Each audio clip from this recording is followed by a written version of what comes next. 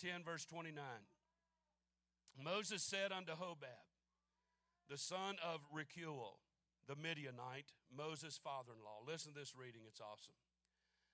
We are journeying. This is Moses speaking to a man named Hobab. We are journeying unto the place of which the Lord said, I will give it you. Come thou with us, and we will do thee good. For the Lord has spoken good concerning Israel. And he said unto him, Hobab said unto Moses, I will not go. I will depart to my own land and to my kindred. And he, Moses, said, leave us not, I pray thee, for as much as thou knowest how we are to encamp in the wilderness, and thou mayest be to us instead of eyes. I want to preach to you for a couple hours this morning. If you'd come on Wednesday night, I wouldn't have to do this 2 hours on Sunday. Anyway, I want to preach to you for a few moments this morning. Settling for less. Settling for less. Everybody say, thank God for the word. Thank you for standing, and you may be seated.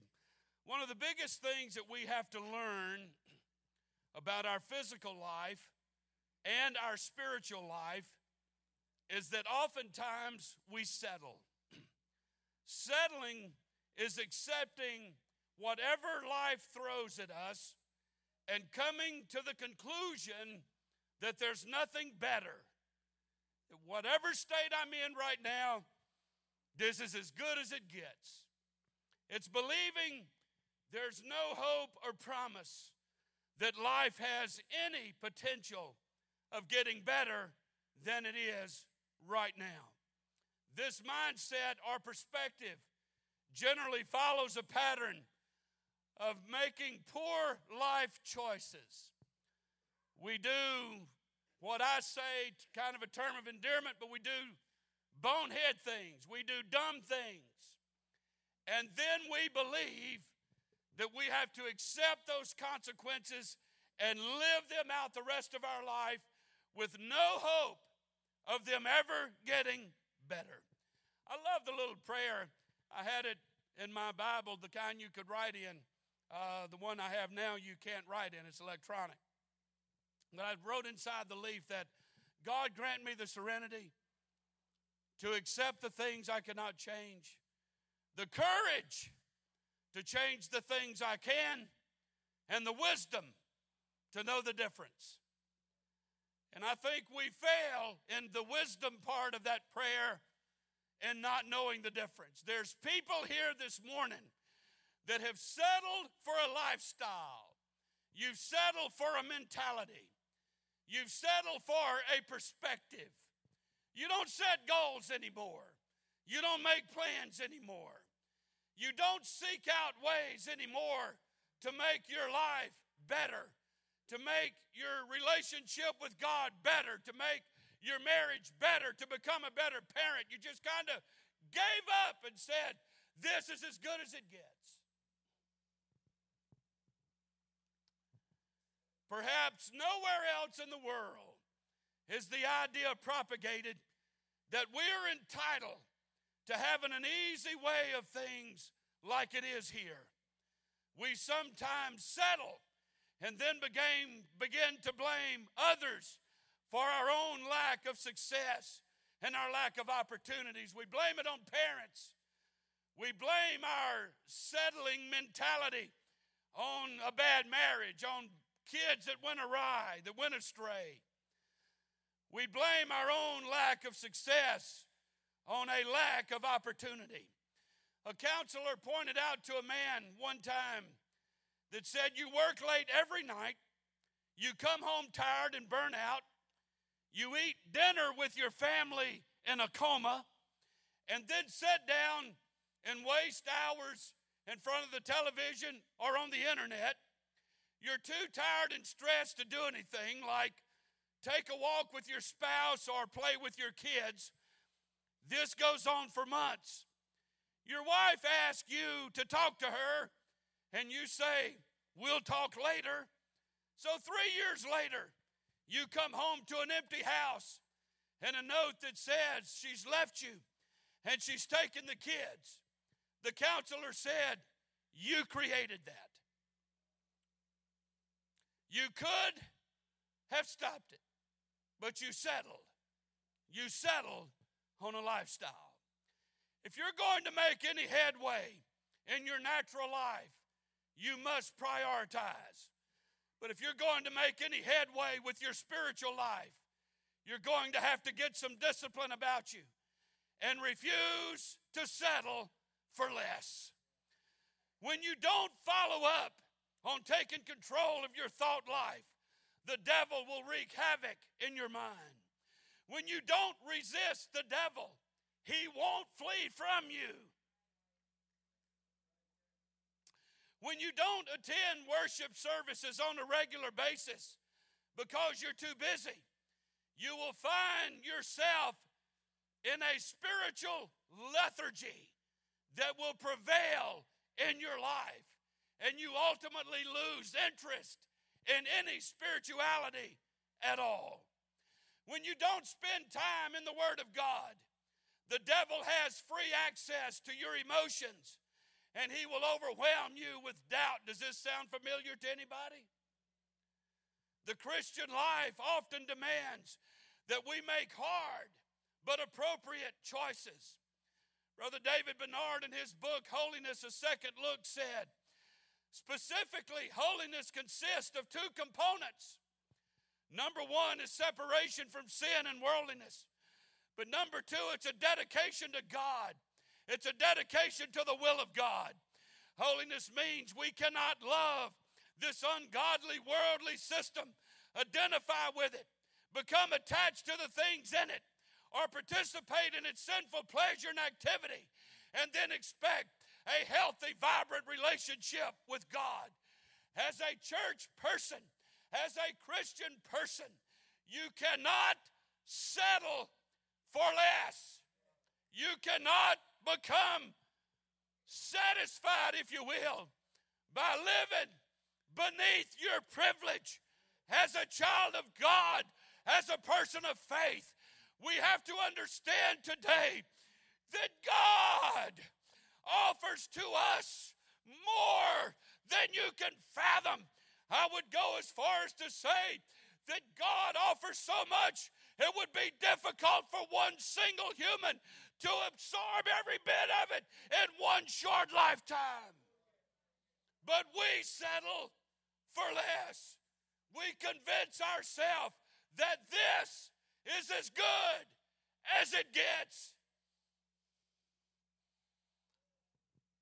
Let me take you back to the scripture setting we read for a moment. When we come to this particular text in the Bible, at this point, listen very carefully so you'll understand it. At this point, the nation of Israel had traveled for 3 months since their departure from Egypt. And now they had been waiting. They had been stopped in a holding pattern, if you will, for 9 months. Another sermon for another time. 9 months passed in this particular place, and now God was ready for them to birth the promise that he had made to them. Another sermon for another time. The place they had been in for 9 months was a place of solitude. It was rocky. It was barren. But it was a place that God had chosen to fellowship with them. It was in this desolate, rocky terrain that they were to keep the anniversary of their very first Passover celebration. Another sermon for another time. But sometimes your most exquisite, excellent, glorious moments with God can be in the most unexpected, unanticipated places in your life. Another sermon for another time. But now it's time to move forward. I credit Moses that he refused to stay in that place. Yes, we've been delivered from Egypt. Yes, we've crossed the Red Sea. Yes, we're celebrating our Passover. But even among all the great things that God has just done in our life, He successfully persuaded the children of Israel that as glorious as this moment is, as great as this place is, God still has something better if you refuse to settle.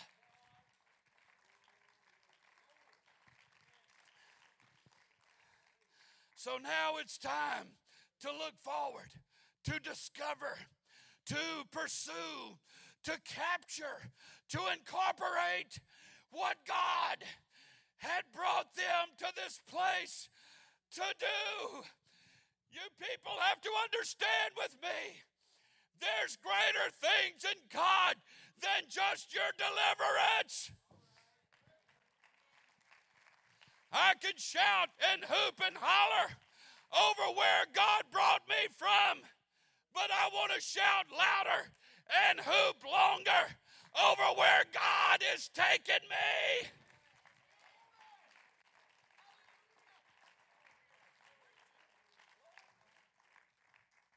I've heard more testimonies in my life about people being thankful for where God has brought them from than testimonies I've heard people say, I'm thankful for where God has taken me. I want this church to turn around in your mentality. I thank God He delivered you from drugs. I thank God He delivered you from alcohol. I thank God He delivered you from nicotine. I'm glad He fixed your marriage. I'm glad He did something great with your kids. But I am not going to live the rest of my life becoming satisfied over where He brought me from. I want to continue the journey and go where He wants me to go.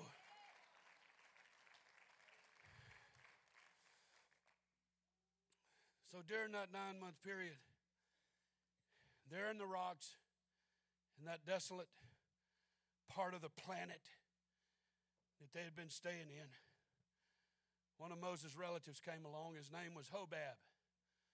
Look at your neighbor and say, hey, Hobab. Everybody say Hobab. The reason I'm asking you to say it is because it's an odd-sounding name.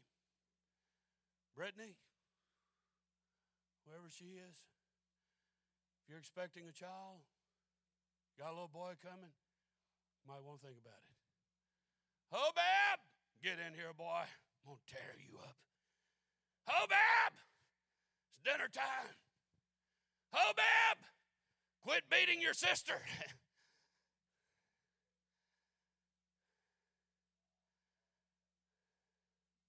Is there a pulse in this building this morning? I'm just kind of curious. Give your neighbor a high five and smile. I just want to see if you can move. Good grief. I thought what I said was kind of cute. At least you can. I am going to keep it up because that's just me. But Hobab walks up, and he was a Midianite. He was kind of a Bedouin. We would probably call him a gypsy. Just to, you know what that means. To those of you that likes to read Westerns, Hobab was kind of like one of the old scouts of the land. They were Bedouins. They just went from one place to another, had no permanent dwelling place. And he was the one that would go in front and check everything out and make sure it's okay. And he'd get on top of a hill and send up a few smoke signals, and they'd come on. The rest of everybody is safe, come on. He didn't send up smoke signals. That was just to help you understand. Don't walk up to me and say, show me that in the Bible. It was just to illustrate. But Hobab knew every crevice, crack, cranny, and nook in the rocks of that desert that they were living in. Some people debate on who Hobab was. It don't matter to me. But Hobab knew where the springs were. He knew where the places were that offered what little grass was available. He knew shortcuts. He knew good places to camp. He knew where was the safest rites of passage were. Moses perhaps had forgotten some of this, that he had learned taking care of Jethro's flocks, his father-in-law. So he asked Hobab to go with them and guide them, using all of his practical and common sense abilities. Eugene Patterson in the Message sums it up like this. Moses told Hobab, "We need your eyes." Moses felt like it would be a great advantage to have Hobab with them to accomplish the incredible feat of moving into the wilderness, through the wilderness, and ultimately to the promised land. He told Hobab, he said, "We are journeying. God delivered us from Egypt, and we're thankful for deliverance. But he has a better place than this for his people." That simple statement seems to address everything that their whole purpose was about. Moses communicated as much as I'm trying to do here this morning, and virtually every time I step behind this sacred desk, is to convince this church and those that participate in our worship and what have you. We have not come here to stay. We're still journeying. We're still moving forward. We're trying to expand our vision. We're trying to expand our horizon. That I believe physically, God has even a better place than this prepared for this church. But our ultimate destination, hallelujah to God, is not on this planet, my friend. Our ultimate destination is that glorious place of golden streets and pearly gates. And that's ultimately where we're headed. We're on a journey. That's what our purpose is all about. To us, it's a strange idea. I hear people say often, "I'm building this house and this is my last one." I talked to somebody last week in our subdivision. They said, "This is our retirement place." My neighbor 2 doors down told me several months ago, "We saved for years to build this house. It's paid for. This is our last house." And it makes it sound final, and it makes it sound permanent. As all of you know, we just built a house that we're so thankful for. But that's not my final destination. That's not my ultimate. There's another place that I'm looking for. So it's a strange concept to us, but it wasn't to them. Because throughout ancient biblical history, there's been a determination to go beyond the place where God was calling men to go. There was always something in the heart of those Bible characters that it didn't matter where God brought me to and how great of a place it was. I always want to move forward to somewhere else. I find it interesting that Moses never said one time to our biblical knowledge and understanding that, "My God, I wish I could stay on top of Mount Sinai. I wish I could just live here. I wish I could make this permanent." Simon Peter was simply ignored by Jesus on the Mount of Transfiguration when he said, "Let's build 3 tabernacles, one for you, one for Moses, one for Elijah, and make this thing look permanent. We're going to build a monument," and all of that. Jesus ignored him. He wanted him to understand that this is a great and glorious moment for you, and I understand that. But I've got another place that I want you to go, and it's called an upper room. And don't build a monument there either, because I want you to leave the upper room and get into your community. Go to your neighbor's house. Go to your friend's house. Go to your family's house. And then when you're done evangelizing the world, I'll take you to a place that I prepared for you.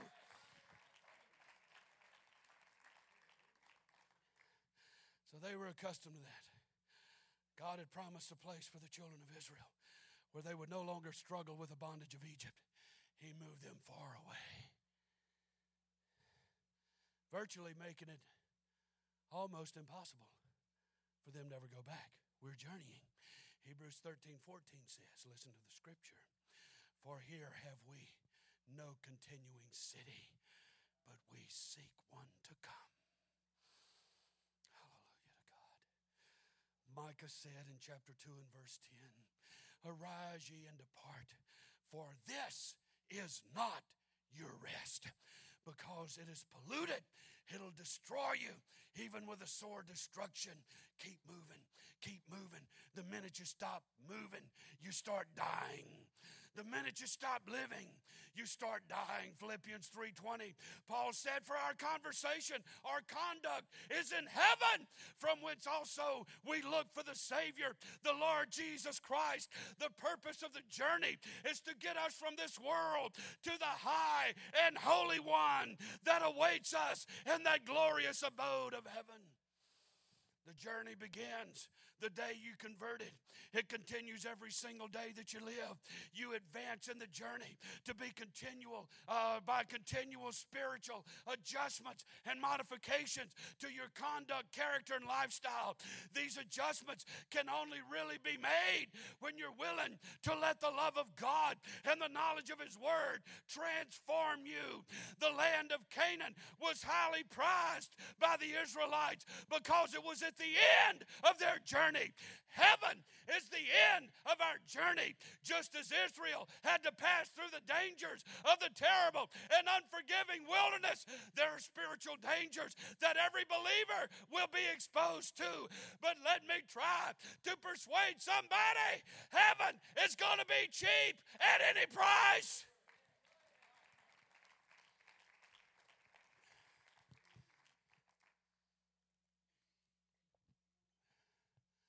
So Hobab, look at your neighbor and say, hey, Hobab.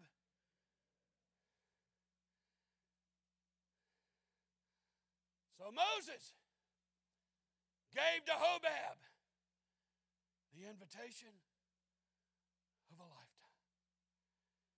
Come thou and be with us. Every preacher that stands behind this pulpit begs and pleads, come with us. We're going to a place of unspeakable joy. There's no more tears, no more dying, no more death, no more pain, no more sickness. Come go with us. The invitation that came from Moses, Brother Donald, it wasn't half-hearted. And it wasn't an uneducated invitation. I believe Moses knew where he was going. I believe Moses knew where he wanted the children of Israel to end up. He wasn't following Brother Garmin on his GPS and hope we make it. And if we make a wrong turn, we'll have to chat with Mr. Garmin. Garmin is a manufacturer of a navigational device that you can put on your dashboard, and it'll navigate your way if you put in the destination.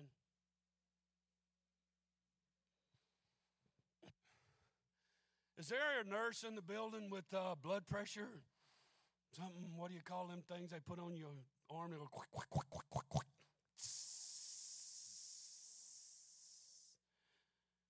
You're 24 hours from death. Thank you, doctor. Just what I wanted to hear. You made my day. Can't wait.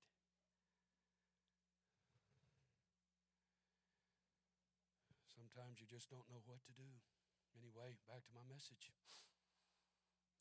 Moses, I believe, Brother Merrill, looked at that man and said, come, be with us, man. You've got to come. Michael, you've got to come, man. I don't care what you have to do. I don't care what it takes. You've got to make this journey with us, man. It's not because I'm arrogant. It's not because I know it all. But I've been there, man. I've sit in heavenly places. I know what the presence of God feels like. I know what it feels like to be healed. I know what it feels like to be delivered. I know what it feels like to walk on dry land and through a Red Sea. I know what it feels like to be fed manna and quail out of heaven. I know what it feels like to look at a brazen serpent and be healed of a snake bite. I've been with God. I know what Mount Sinai is like. I know what it's like to have my countenance lit up like a Christmas tree. I know what that's like. Come on. Come be with us. Come with me. I want you to come. Please come to this place that God has promised me.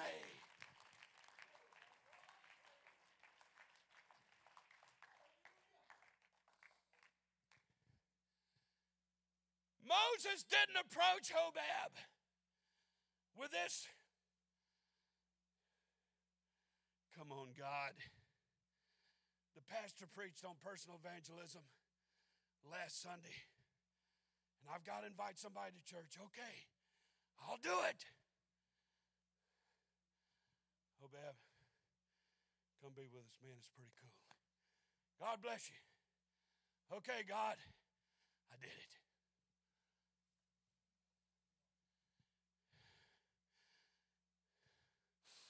Y'all bear with me because I feel very pastoral this morning. But you folks don't understand the passion and the burning that pumps through my veins every single day. You're not going to win anybody when you really don't believe it yourself. You're not going to win anybody when you doubt half of what the book says. I'm just silly and stupid enough to believe that when Jesus said, I go to prepare a place for you, and if I go to prepare a place for you, I will come again and I'll receive you unto myself. That's why I preach like I do. I can't help it. I ain't up here preaching because of where I came from. I'm up here preaching because of where I'm going, and I want you to go with me.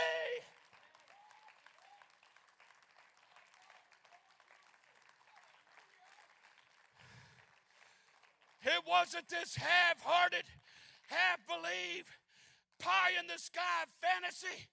No, sirree. In the heart of Moses, in the mind of Moses, in the spirit of Moses, he had already been there. And I'm not settling for manna in the wilderness. I want the promised land.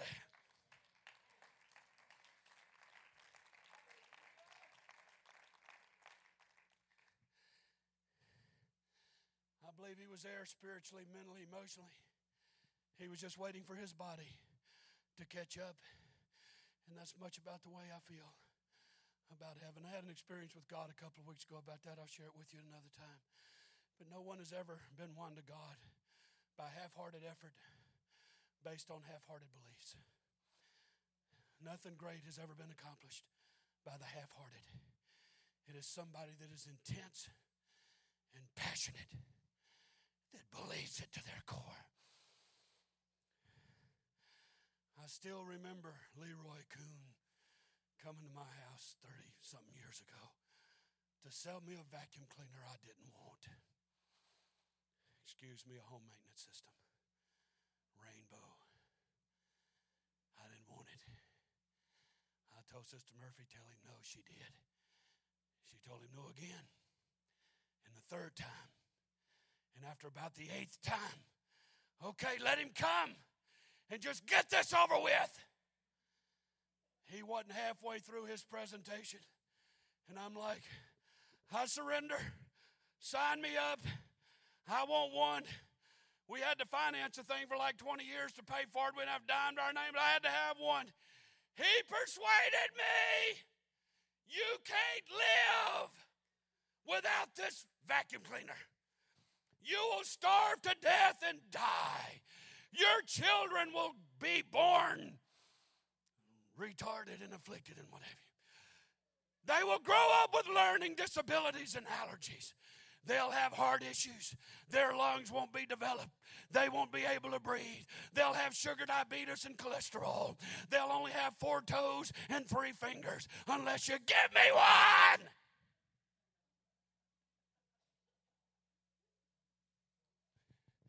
Wasn't quite that bad, but you get the point. That man persuaded me, son. And you know why? You know why we don't persuade people? You know why? Because we really don't believe it. You've never been there. And it's hard to sell people on a place that you've never been. But I'll tell you one thing. I've been in the presence of God on enough occasions that if it's no better than this, it's cool with me. I'm still going. I'm still going.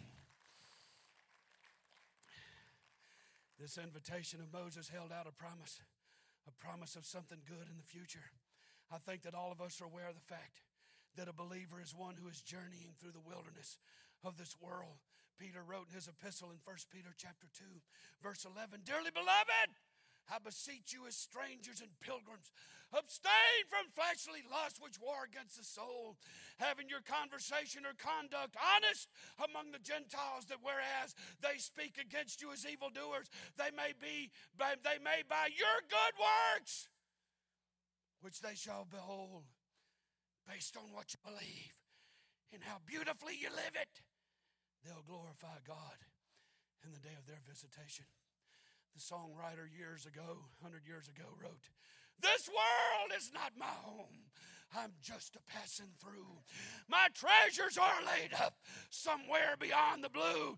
The angels beckon me from heaven's open door, and I can't feel at home in this world anymore." God, that's what I'm preaching today. If we could just get passionate about our own journey, maybe we could persuade somebody to come on our journey with us. Hobab's problem was that he had settled for less. He gave far too much thought of what he would lose if he traded the present for something better in the future. Moses knew where Israel had been in the past, and he knew where they were going to be in the future. But Hobab didn't have any of that working in him. All he could see was this ragtag bunch of strange people who were on some experiment of sorts that did not deal with what he considered to be true reality. There was a prevailing mentality in Hobab's mind of fearfulness. He was afraid that where they were going would have less to offer in their future than what he currently possessed in the present. What does settling for less mentality look like? It's one that has some of the following conditions. I have less spiritual convictions now than I did 10 years ago. You've settled. I can't make it through a trial anymore. You've settled. I don't know if I can deal with the possibilities of the call to sacrifices because you've settled. I can't be sure if I will make it through this fog of doubt that I'm living in. It's because you've settled. I'm not sure if God is really calling me to all of this. It's because you've settled. I'm not sure if I live the way if God wants me to live, or I can be the way God wants me to be. It's because you've settled. I don't know if I can make it with the emphasis on prayer and revival. It's because you've settled. You've accepted a mentality, a lifestyle, perspective. I can't do any better than this. If you people, and some of you do, if you knew Glenn Murphy 35 years ago, you would understand. I hated me back then, and I refused to settle for who I was. So I've made it a daily discipline to change to the best of my ability into what God wants me to be. And you're not looking at a more happy man, a more fulfilled man than I am.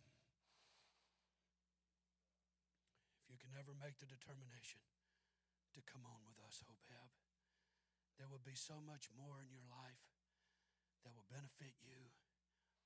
Your future with us will be exponentially greater than your present, current life could ever be. Andre Crouch wrote a song back in the 70s.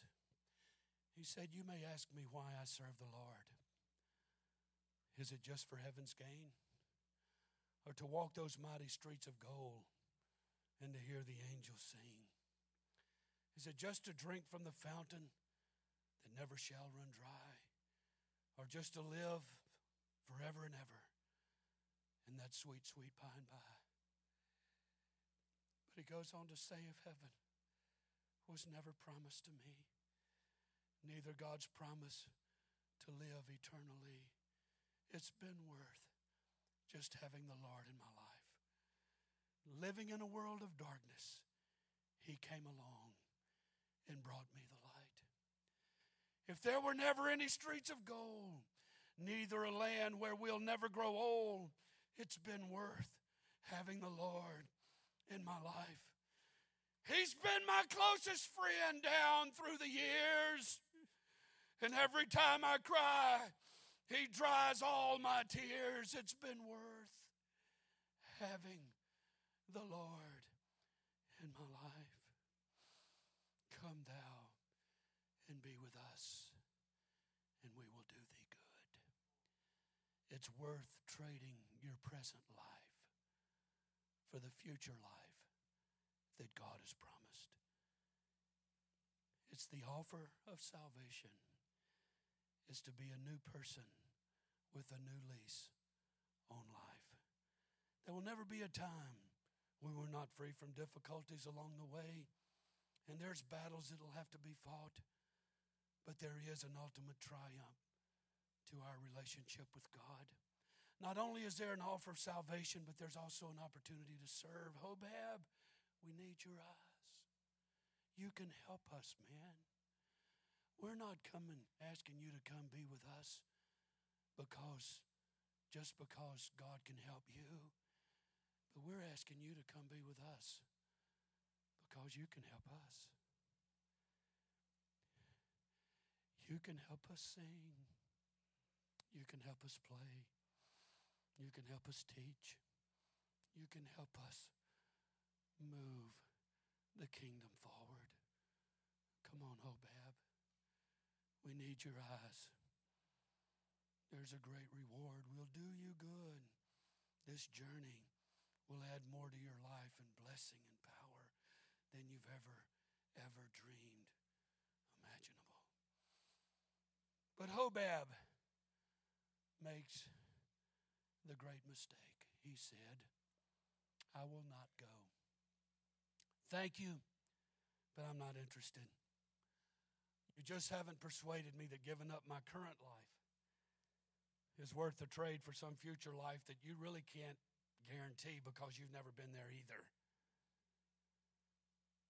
Hobab listens to all that Moses said, and then he says, I can't do it. I'm not going to do it. Then he begins to give him 6 reasons.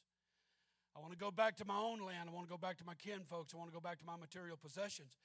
He looked on God's people as strangers and kind of weird, and he looked at the opportunity as something that had no opportunity. He was not sure about the uncertainty of the invitation.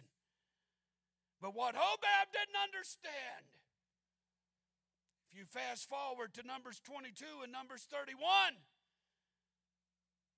Hobab didn't know that his people and his land was going to be destroyed. And what he was declining this invitation for was not going to be even in existence in the next 10, 20 years. So let me ask you, based on the book and the fulfillment of Bible prophecy, what are you going home to? And how long do you think you're going to have it?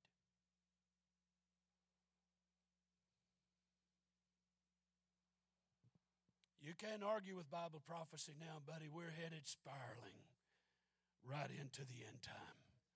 In my opinion, the trumpet could sound any minute. What are you going home for and why? And how long are you going to have it? Let me share my experience. This came to me about 3 weeks ago and it rattled me. I like nice things. I like to have nice things. I like to drive a nice car. I like to live in a nice home, and I like to wear nice clothes. Typical American. I worked hard, and God's blessed. But I'm serious. I've always talked about heaven. But there's just been some things that's happened on a global scale in the past few weeks and months that's glaring in my face, man. The rapture is imminent. And in my mind, it's like God introduced me to the reality, and I felt the sting of it. It's the first time it's ever happened to me. I felt the sting of it. I did. You have to understand me. I've felt the sting. It's not words now. I've had a taste of it, and that's why I'm preaching this today. I tasted it. It didn't happen, but I got a taste of it. I felt the feeling of it. That God moved in my spirit, Brother Merrill. He said, okay, if I rapture you out of here today, how do you feel about leaving all of this stuff that you say is yours? And it startled me for a minute. I'm like, well, I like my house, man. And I'm just going to leave it vacated for what? It's a nice house. And my car, some of you will laugh at me, and it's a 2008, but it's a vehicle I've always wanted for a long time. Just like that vehicle. God challenged me. You gonna give it up? I had an experience different from that, but essentially the same thing earlier this year with my motorcycle. And I'm, God, what are you telling me? And I believe, Brother Donald, God's speaking to this old bird. It's not long. Are you really willing to say goodbye, not only to the things that you possess, but to family and friends that's not going with you? You willing to do that? And I cried.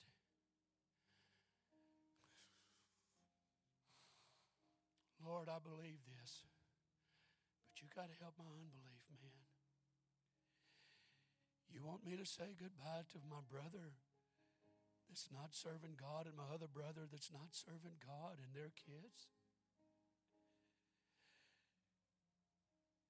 And I run the risk of never seeing them again. But God spoke to me that no matter what it is in your current life and how much you love it, Hobab,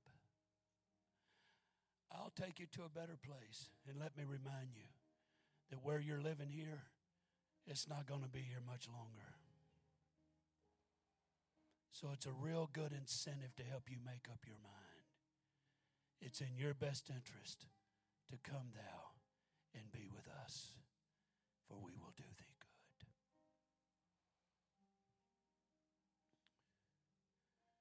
There's a host of people here today, witnesses, if you will, that will testify that what I'm saying is true. They got tired of living a substandard life. They got tired of broken promises and shattered dreams, and they were willing to give the promise of God a shot. No, they weren't sure either.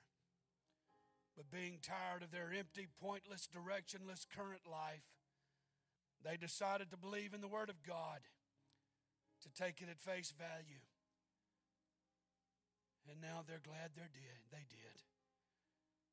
Their current life got better, and now they have the promise of heaven. Melanie, aren't you glad you came? How long has it been? 3 or 4 years? 5 years? 6? 6 years? I remember the first time I walked in their house, what it was like. And since then, I've had so many meals at their table. If these people ever invite you over for dinner, if you say no, call me, I'll go. I'll take your place. I remember what it was like the second time I was in that house. And I know what it's like now. Come thou and be with us. We'll do thee good.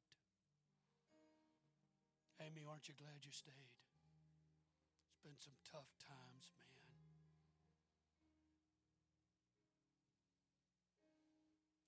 And I could go all across this building. Sister Alexander, aren't you glad you came?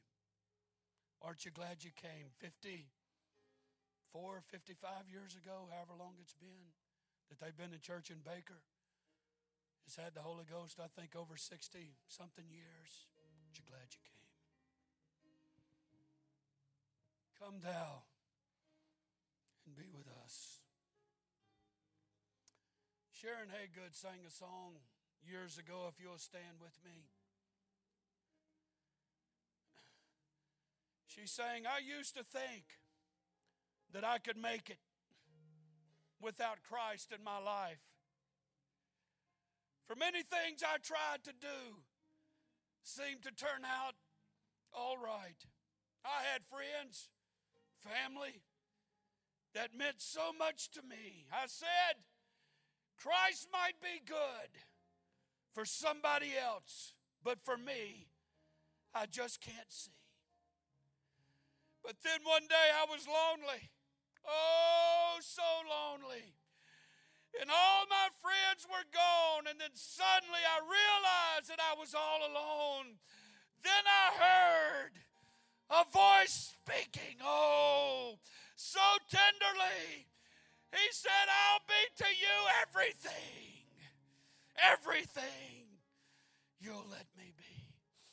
And now all I can say is, oh, I need him like I've never needed someone before. Yes, I really need him, so I won't be alone anymore. Do you need him? Come thou and be with us. We'll do thee good. And all that you're holding on to, it ain't going to be here probably 10 years at the most. Is it worth it? Come be with us. We'll do thee good. Heads are bowed. While they're playing softly, I want you to think about the moment, the place that you're standing in. There's somebody here this morning that put on Facebook. I'm going to be very crude, but I'm going to be relevant. I don't want to offend anybody. But this person, and you're here today, you put on Facebook about a month ago, my life sucks. That's what you said. Excuse my expression. Why don't anybody call me? You said, where are all my friends? But you determined that church wasn't a big deal several months ago, and I want stuff out there, Moses. I want to go back to all that stuff. I want to drink. I want to party. I want to have sex. So you did all of that. So what's the matter? You're not happy? I thought those things made you happy. You said, I'm not going to say what you said again, but essentially you said, my life ain't worth a flip right now. So why don't you do something about it, Hobab? Come thou and be with us. Come on. Come give God a shot. See what he'll do in your life.